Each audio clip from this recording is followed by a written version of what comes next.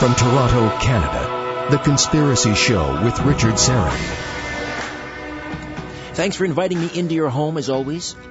Last month, we missed our visit with Rosemary Ellen Guiley because it was Canadian Thanksgiving. So we're going to make up for that tonight. And Rosemary, standing by, is going to be with us for the full hour. Here's what's going to happen. In the first half, we're going to do what's become sort of a regular feature on the program, a regular monthly feature. We're going to do our paranormal news roundup. And then in the second half, or as we say in Radio Land, at the bottom of the hour, we're going to throw open the phone lines, and I'll give you an opportunity to call in, perhaps share some of your encounters with things paranormal. We haven't done this in a while on the show. So if you have had encounters with poltergeists, hauntings, shadow people, possessions, curses, you name it, at the bottom of the hour, we can actually open up the lines a little earlier than that, but we'll start taking calls at the bottom of the hour with Rosemary Ellen Guiley. Or maybe you've got a question for Rosemary. You've got an entity in your house that you need to get rid of. Then now is your opportunity. Rosemary Ellen Guiley, of course, is one of the leading experts in the metaphysical and paranormal fields, with 59 books and counting. I think actually it's now 60. On a wide range of paranormal, spiritual, and mystical topics, including 9 single-volume encyclopedias. I have most of them in my library at home.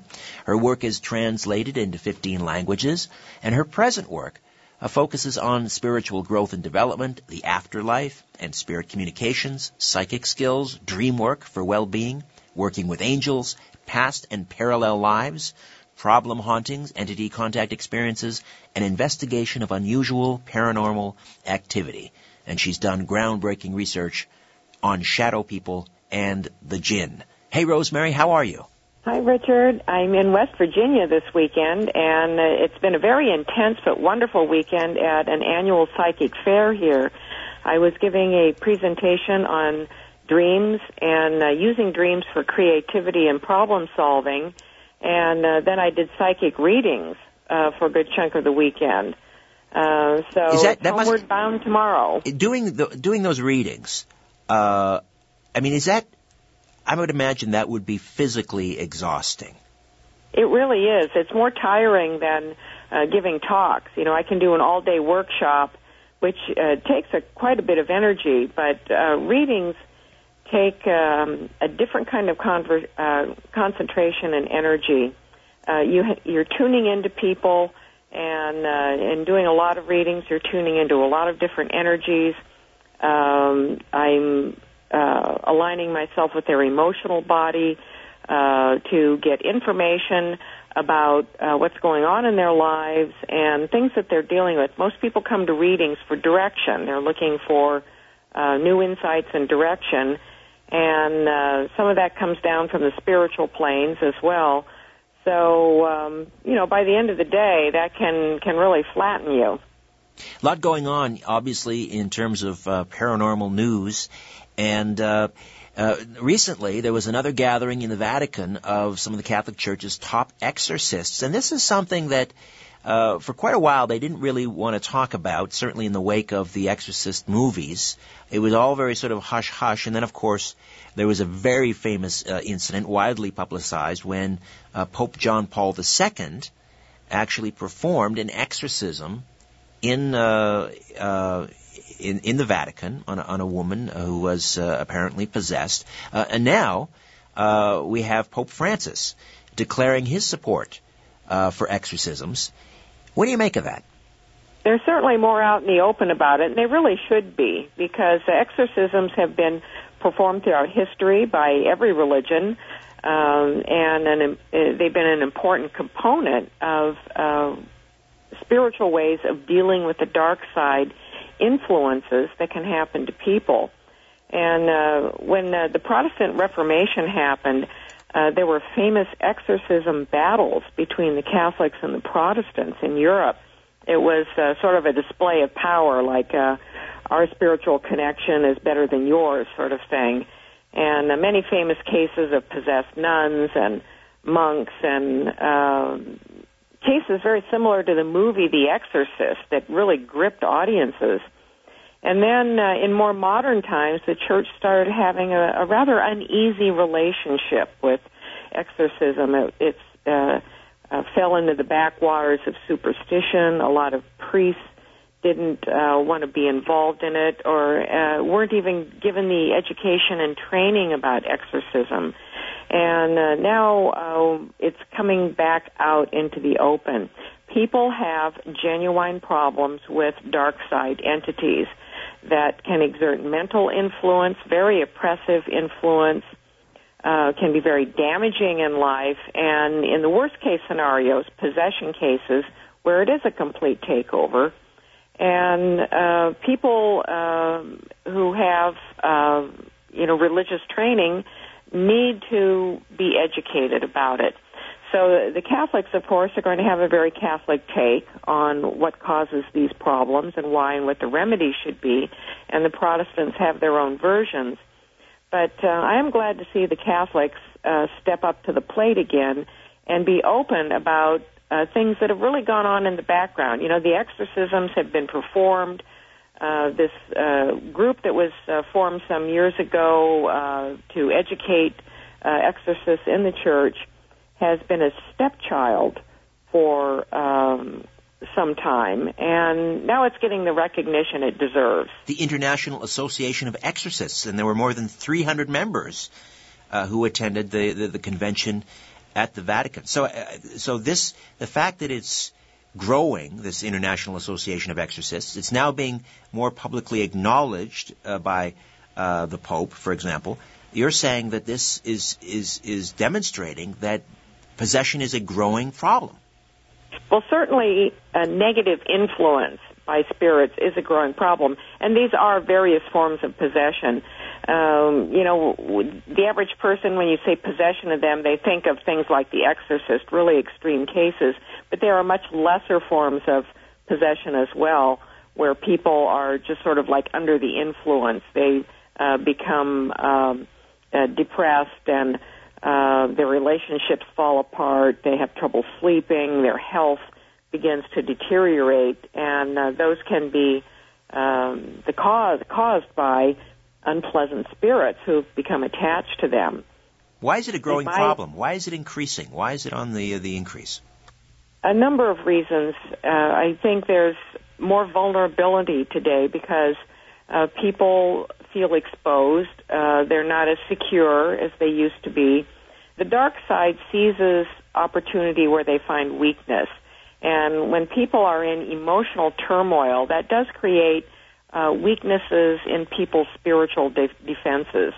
And it doesn't mean that you give yourself over to vice and, depravity or anything like that, but your natural buffers just become weakened, and this varies quite a bit with individuals.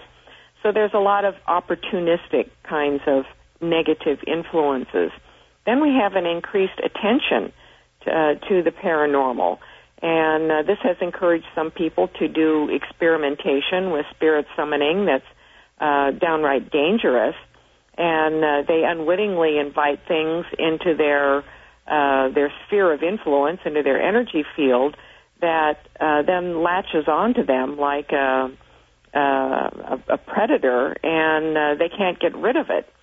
So then we have the influences of vice, and people who are seeking power through manipulation, greed, violence, those sorts of things to gain power, fame, money, whatever. And this attracts another kind of opportunistic negative spirit. Sorry, go ahead.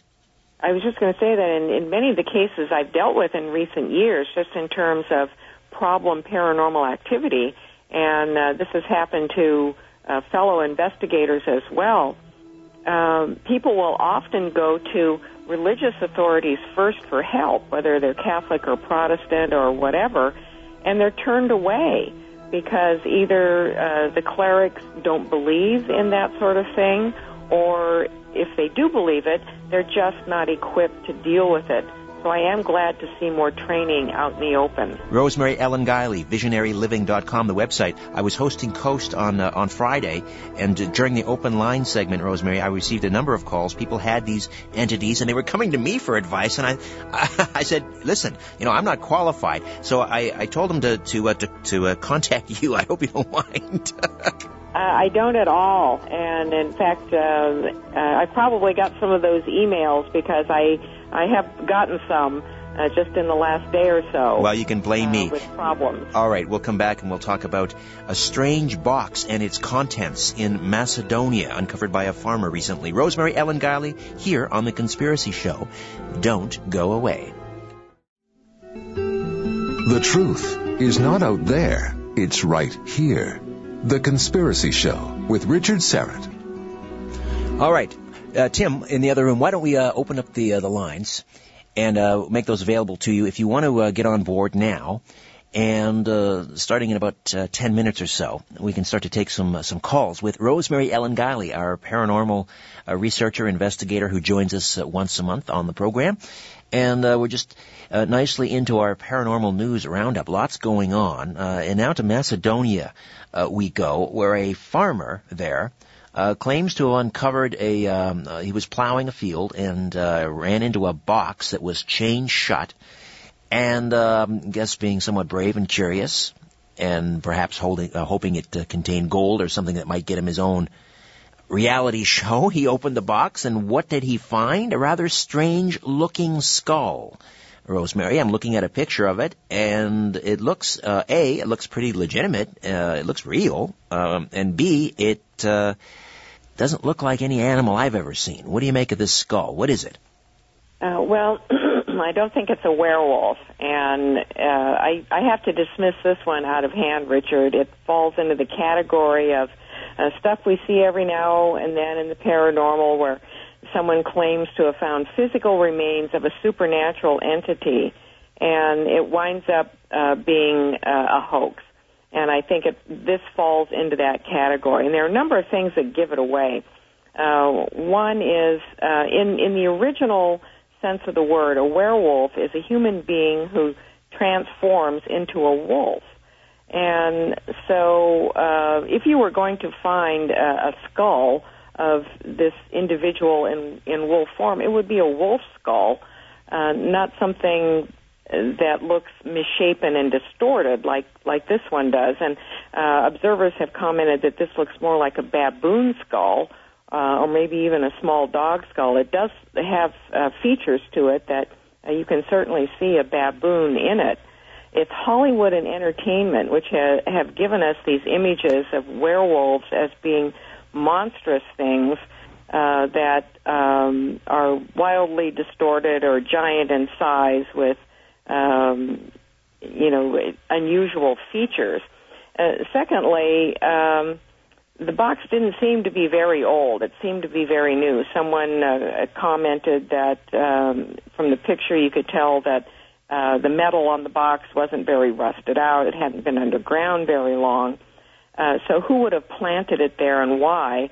And it has an inscription which the news article didn't translate, but some enterprising person ran through Google translation and came up with the three words, attention, danger, werewolf. Highly unlikely for someone, for a genuine artifact to be buried like this. And why just a skull? So too many questions.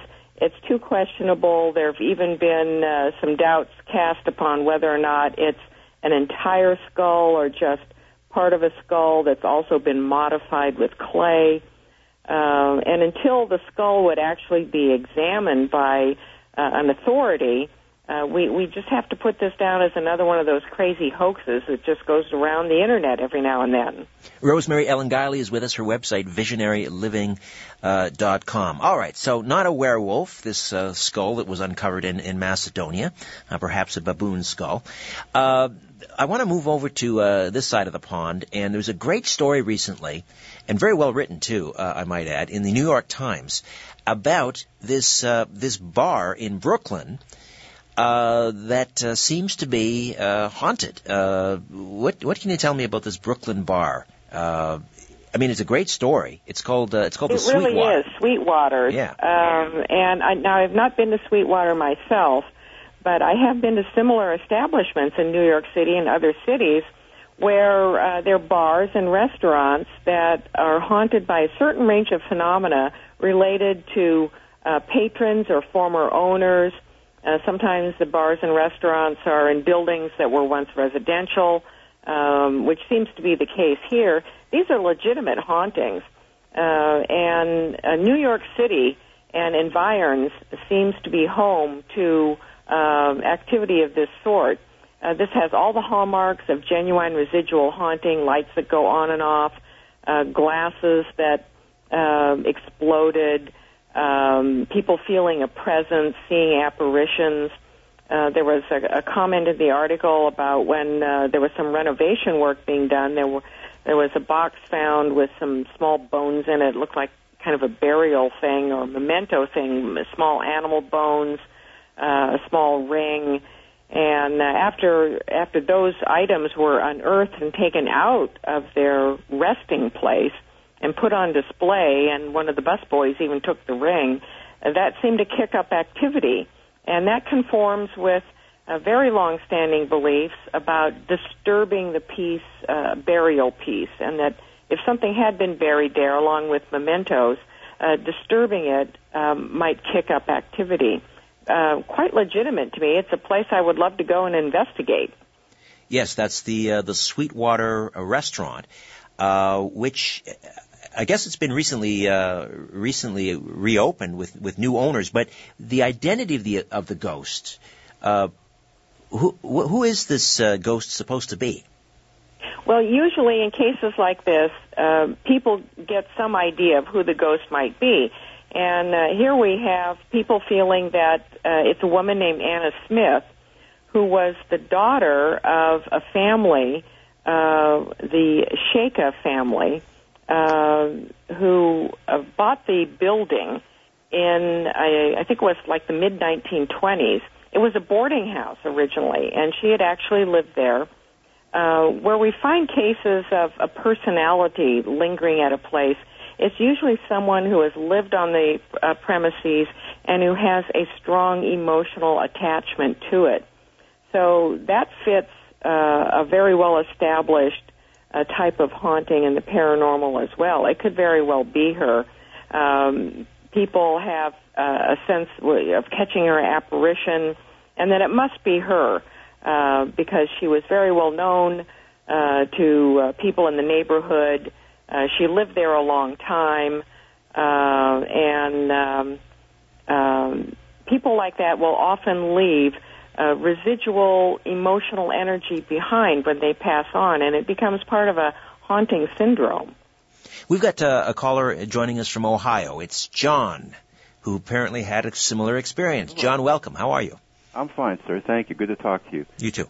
Hello, Rosemary. I had an experience. I'm a big fan of yours. I watch you a lot of times on the vampire shows and on TV. Well, thank you. You're welcome. And I have an experience that happened to my friend and I never heard anybody really talk about anything like this that happened. But we were sitting in my driveway in his car, and we were sitting listening to the radio, and it was I guess it was this time of year, and the moon was out, and so there was there was moon coming down through the light. It was pretty lit up in the driveway in the car and that. And my friend looked over and he started laughing, and he pointed over to the door, and on my driver's side, on the right where the door, we opened the door handle there, and we saw a pair of. Are you familiar with like the California Ray-Ban glasses? What they look like, sort of like the Blues Brothers type, the black shades. Well, there was a pair of black shades on the side of the door, sitting there. My friend and I just looked, and we still can't believe it to this day.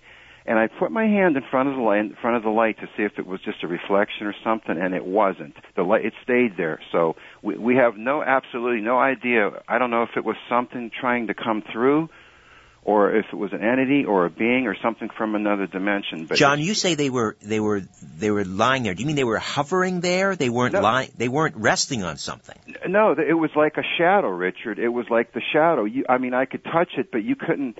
It was like a shadow. I mean, it wasn't physical. It wasn't a physical, It was just like a black shadow, like a shape, the exact shape of a pair of Ray-Ban sunglasses, and they were on the door.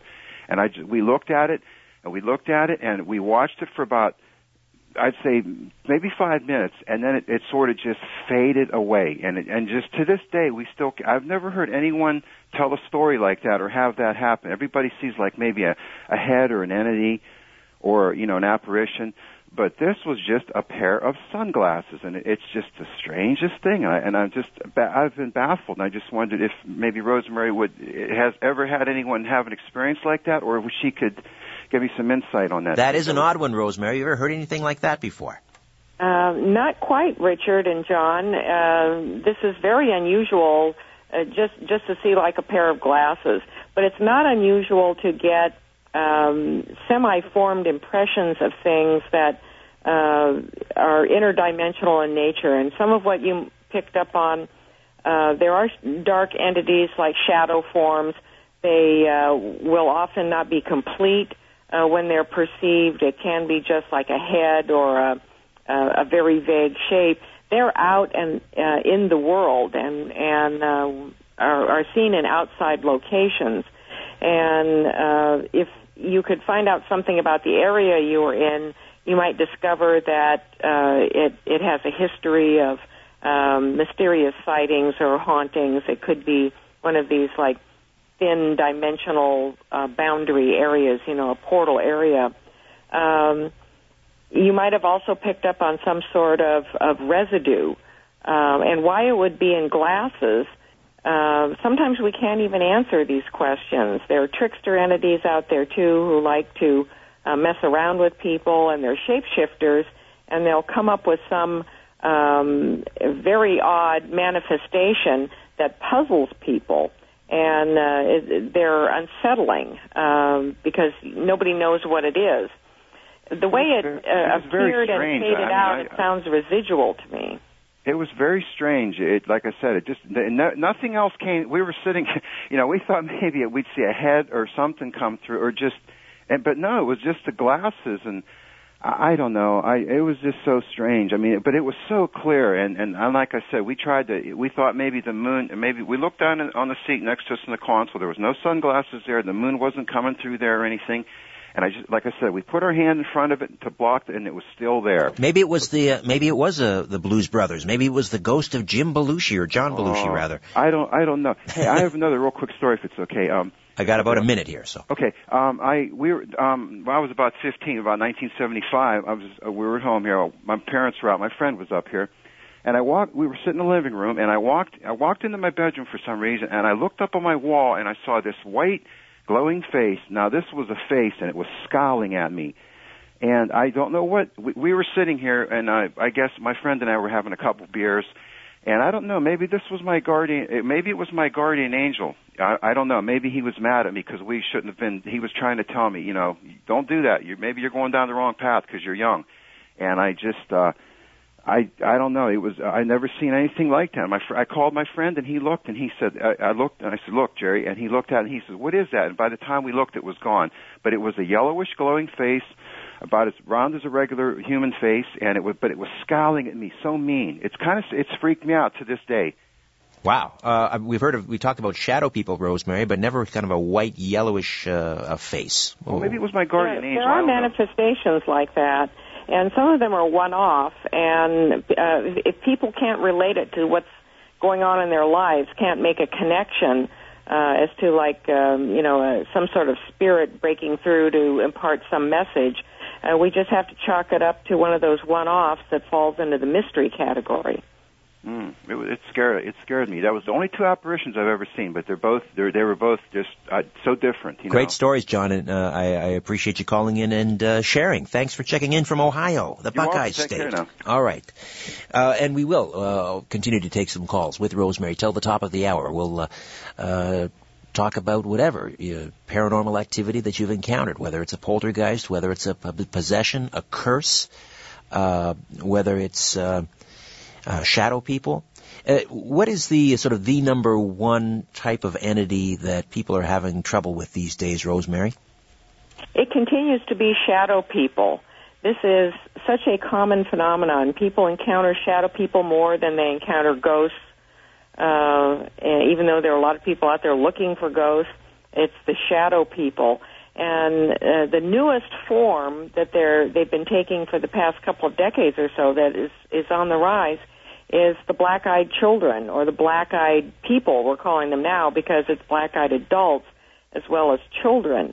And these are, they look human, but they have solid black eyes, and sometimes they have saw teeth, and they have a damaging effect on people, just like the shadow people do. They come up, they approach people like in parking lots. They want help.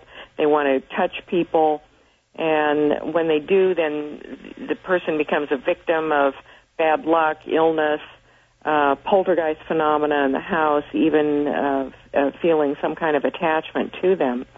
And we're seeing a big increase in those kinds of cases. I received in fact, you and I talked about black-eyed children several months ago, after I received an email from a woman who was in a Walmart parking lot late at night, and suddenly looked around, and her car was, I wouldn't say surrounded, but there were about 7, 8 of these children. Many of them were wearing hoodies, and they wanted her, they were very insistent, they wanted her to drive them someplace. They wanted inside her car, and she was so shaken. She just got the heck out of there. But you're right, these sightings of black-eyed children or black-eyed people wanting to come into your house and so forth, it's spreading. All right, back with your calls and more of our paranormal news roundup with Rosemary Ellen Guiley. We'll talk about the Leonardo self-portrait that was hidden from Hitler in case it gave him magic powers. Back with more of The Conspiracy Show. My name is Richard Serrett. Stay with us. Keeping an eye on the New World Order. This is The Conspiracy Show with Richard Serrett. All right. Now, one of the world's most famous self-portraits is going on very rare public display in the northern Italian city of Turin. And it's a 500-year-old fragile, fading, red chalk drawing of the great one, the master, Leonardo da Vinci. But for years, many people actually believe it's got mystical powers, and at one time, it was supposedly hidden from Adolf Hitler, because they thought that he might actually gain those magical powers. What can you tell me about this portrait of Leonardo, Rosemary? It's very haunting, and it's had a legend associated. Well, Leonardo da Vinci has had a variety of legends associated with him that if you associated with him, contemplated him, meditated on him, some of his genius would rub off on you. And this legend arose over this self-portrait that if you gazed into his face, especially his eyes, that his genius would then come into you in a magical way. It's a very haunting portrait, and interestingly, the eyes do not look directly at the viewer. They're staring off into some unknown distance, and I find that rather curious. But the thing about the Nazis is they were very interested in using occult and magical powers as a way of asserting their dominance in the world and winning the war. Himmler was the driving force behind that, but many of the top-level Nazis participated in rituals and were looking for ways to harness occult power. One of the things they did was identify some of the magical adepts in the country. There were many magical lodges at the time, and they rounded up and even arrested some of those adepts and they wanted to extract their secrets out of them, as though these people possessed unusual powers that could command armies of demons, for example, and that the Nazis could learn how to harness that. One of those individuals was Franz Barden, and he was tortured in prison for secrets that he never gave up. The same interest could have been transferred to this portrait as well, and it was hidden during the war out of the fear that if it fell into Nazi hands, if the portrait did indeed have any magical power of conferring genius, that the Nazis could take advantage of that. Conferring genius. Geez, I'd like to get my hands on that portrait. Leonardo da Vinci was one of the most outstanding persons in, I think, all of human history. There have been many examinations of what might have been his thought processes and the way he got his ideas and where they came from. A lot of it remains a mystery. All right, Patricia from Guelph has joined us with the teleportation problem. Patricia, you're on the line with Rosemary Ellen Guiley. Yes, sir. I've been experiencing that particular phenomenon since I was very, very young, about 8, 9 years old. Now, sometimes it's voluntary, sometimes it's involuntary. And when it's involuntary, sometimes I had a few bad scares where I never got back to myself, but I see a lot of things that I shouldn't be seeing. And when it's voluntary, I know where I'm going and what I'm seeing and what's happening.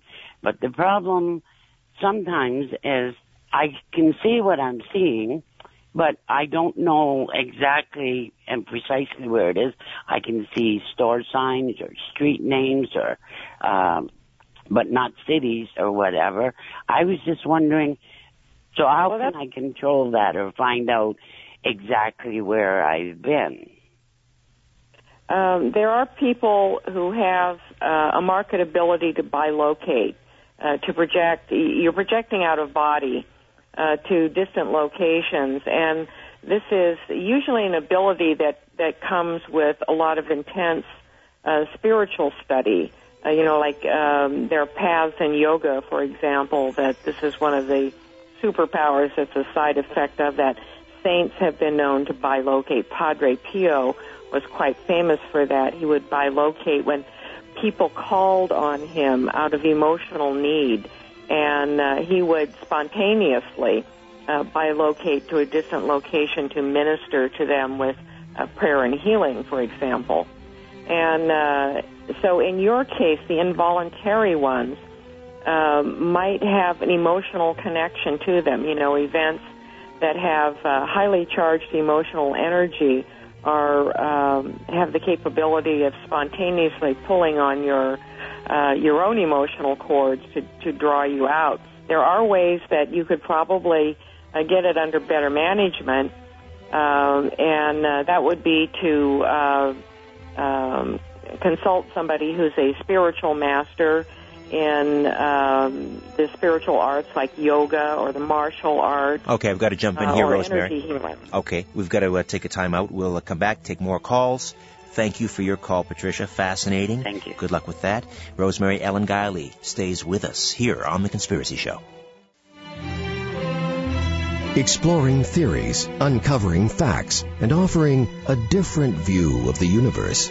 This is The Conspiracy Show with Richard Serrett.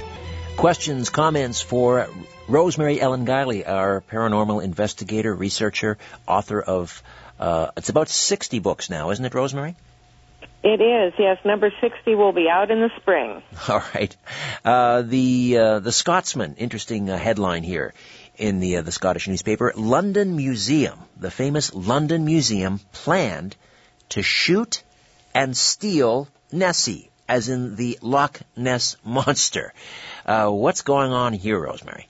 Well, all of this happened, according to the records, back in the 1930s, and demonstrates a lack of awareness about what these creatures really are.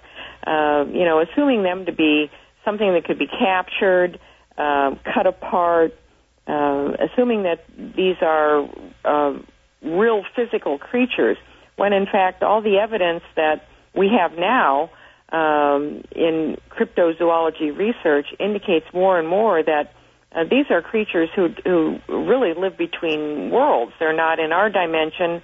They're from some other dimensional reality, and they cross over into ours. So they don't really have a physical corporeality that could ever be shot or captured. And that's why we never really have a Bigfoot carcass around anywhere. Any of the sea monsters have never been caught. Dogmen have never been caught. They've been seen and witnessed and even photographed in some cases. We have that photograph of Nessie, a very controversial one. But it seems that whoever was behind that, and the documents seem to be genuine, they just didn't have much of an awareness of what they were actually dealing with. But it also shows that they took these sightings, as you say, these documents date back to the 1930s, and it shows that the museums took these sightings seriously, and they were ready to hire bounty hunters. And we still find some of those kinds of beliefs today, but for a long time, the whole field of cryptozoology, the study of unknown or mysterious creatures, the scientists who were involved in this assumed these to be real creatures who were just kind of hidden species, lost or hidden species, left over from perhaps primeval times. And so therefore they were capable of being captured. And after decades and decades of trying with many sightings, the evidence has really swung the other way to indicate that these are beings not entirely of this reality. Let me just share here. This is from this article. In a letter dated March of that year, which is 1934, the unnamed official, and this is from Edinburgh's Royal Scottish Museum or the London Museum, I'm not sure which museum they're referring to, but in a letter March of that year, the unnamed official responded to questions about the museum's policy on Nessie.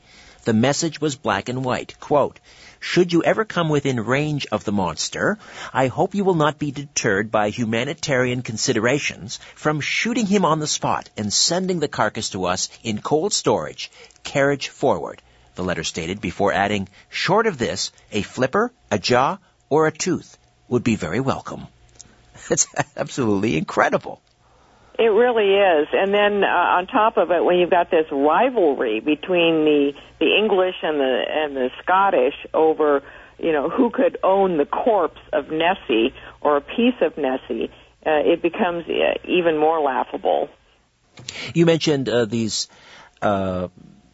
creatures and how they may be interdimensional, and we had that earlier caller talking about these pair of Ray-Bans that sort of mysteriously seem to emerge from the side of his car, and you were suggesting again there could be this thin veil that exists between this world and the next or another dimension.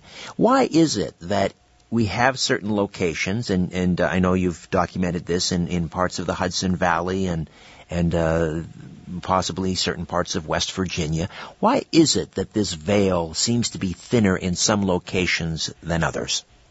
Some of it seems to have to do with the geophysical characteristics of the landscape. There's a profile that applies to many of these portal areas, and they don't exhibit all the characteristics, but any given portal will have a significant number of them, and one is the presence of something in the soil that generates an electrical field or a magnetic field. Quartz, granite, crystal, magnetite, and iron especially. And all of these manifestations, whether they're residual or some sort of intelligent presence, seems to be affected by and may even be able to manipulate magnetic fields of energy. Some of the areas have unusual magnetic field anomalies. There's something in the soil that warps the magnetic field of the entire area to a very high intensity, either negative or positive. And these are associated with manifestations, and also the ability of residual phenomena to linger in an area. High water tables, strong subterranean streams are factors as well. Marshy areas, We also have to take into account the earth energies that have been documented in our country. In America, they haven't been well documented, unlike parts of Europe and England. But the earth is crisscrossed with a lot of energy lines, and these interact with each other and with the features of the soil. In West Virginia, for example, and in parts of the East Coast where I find a lot of these high-intensity areas, they're often in contoured land where there are mountains or a lot of deep valleys with a lot of streams in them, more isolated energy places. However, portals can exist in your backyard, too, if you've got the right configuration. So these are factors that we find over and over again in these thin boundary areas. And I think there really is something to it. It's hard to do a scientific model for it. In fact, it even defies any sort of scientific model, but yet the circumstantial evidence is very consistent. Would a place, for example, like the Skinwalker Ranch near Ballard in Utah, where there's this whole host of paranormal activity, some of it UFO-related, skinwalkers, of course, the Native American legend, the shapeshifters. Has anyone ever done a soil sample test out there? Perhaps so, but I'm not, off the top of my head, I'm not aware of one. But one of the dominant characteristics there is, and there is a very pronounced ridge. I've been out there. There's this, like a backbone that literally sticks up and runs through the property where much of that activity was documented, although a much larger area is affected. And the Native Americans considered this the domain of the skinwalkers, and therefore it's cursed land. It's unfit for human habitation. You shouldn't trespass on it. So that's another kind of energy that we find in some of these areas where entities, these interdimensional entities who share the planet with us, they have land attachments, and they're often active in areas that have the natural energy that enables them to manifest. And that seems to be the case with the Skinwalker property, too. A couple of weeks ago, I interviewed William J. Hall, the author of The World's Most Haunted House, which is I know you're in Connecticut, and are you far from Bridgeport? I'm about 40 miles from Bridgeport, and I've never had the chance to visit the house that Mr. Hall documented. I did a testimonial for his book, however, because it is a well-known case and was very well documented. And there is a lot of haunting activity in that part of the state of Connecticut. So that house could sit in like a pool of energy that's conducive to residual energy and spirit activity lingering. Would you agree that the Bridgeport haunting, and again, this case going back to the early 70s, I mean, thousands of people supposedly saw paranormal activity in this house, including, first responders, police, firemen, etc. I mean, and there were police reports written on it. This must be one of the most officially documented hauntings in history. It is well documented, and William Hall was also aided by the fact that there were a lot of historical records that he could track down people who had witnessed things, lived there, and a lot of times that's one of the biggest difficulties that a paranormal investigator has, is finding records to track things down. Sometimes they're missing, they can't be accessed, nobody knows. And so the portrait of this house is very thorough. Now, up in Cape Cod in Massachusetts, there are similar places. There's a place along the Kings Highway which runs out toward the tip, out to Provincetown, that has a very long history of houses and buildings located along that highway being intensely haunted. There's a house called the House of the 11 Ghosts, where activity has been documented for many decades, and first responders in that case have seen apparitions. There was a fire in the house once, and the first responders saw what looked like people trapped inside the house, and they were apparitions, especially the apparition of a woman who then floated out to the lawn, and I think she asked where her dog was, and the first reaction of the fireman there was that she was a real person, and then she disappeared. And she's been seen by other people, too. So these sorts of cases exist in very active pockets. I know a family. They attended the same church, and their family business, started by the father, was they do crime scene cleanup. Now, they don't remove bodies, but the aftermath, you can imagine, the blood and so forth. It's a horrible task, and somebody has to do it, and that's what they do. And they have seen things that, when they told me about them, just curled my toes. I mean, they've witnessed, full-on apparitions. They later discovered were, the deceased, people that had just been removed, their body been removed from the premises, moments before they arrived, in a body bag, and demonic, what could only be described as demonic activity. So it's when you get these people sort of alone and they're not necessarily on the record, police included, they will tell you things that will make the hackles on the back of your neck stand up.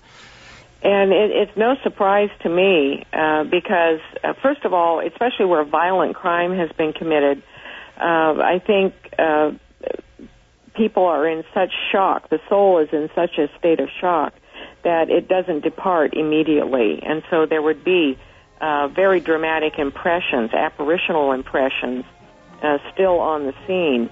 And also where you have horrific crime, rape, and horrific murders being committed, that draws a very negative spirit energy. Some of the perpetrators of these crimes, I am convinced, are under the influence of demonic entities who are feeding off that violence, and they incite the violence. They encourage the person to commit these acts. So they're on the scene too. They're still feeding off that energy, and it doesn't surprise me that these people can be spontaneous witnesses. It must shake them to their very core. Rosemary, always a pleasure. The website, visionaryliving.com. We'll talk to you in December. Thank you, Richard. It's been a very lively evening. All right, thank you. Thank you to Tim Spreen, Albert Vinzel, back next week with Gail Nix Jackson talking about the Orville Nix JFK film. Hope you'll be along for that. So long.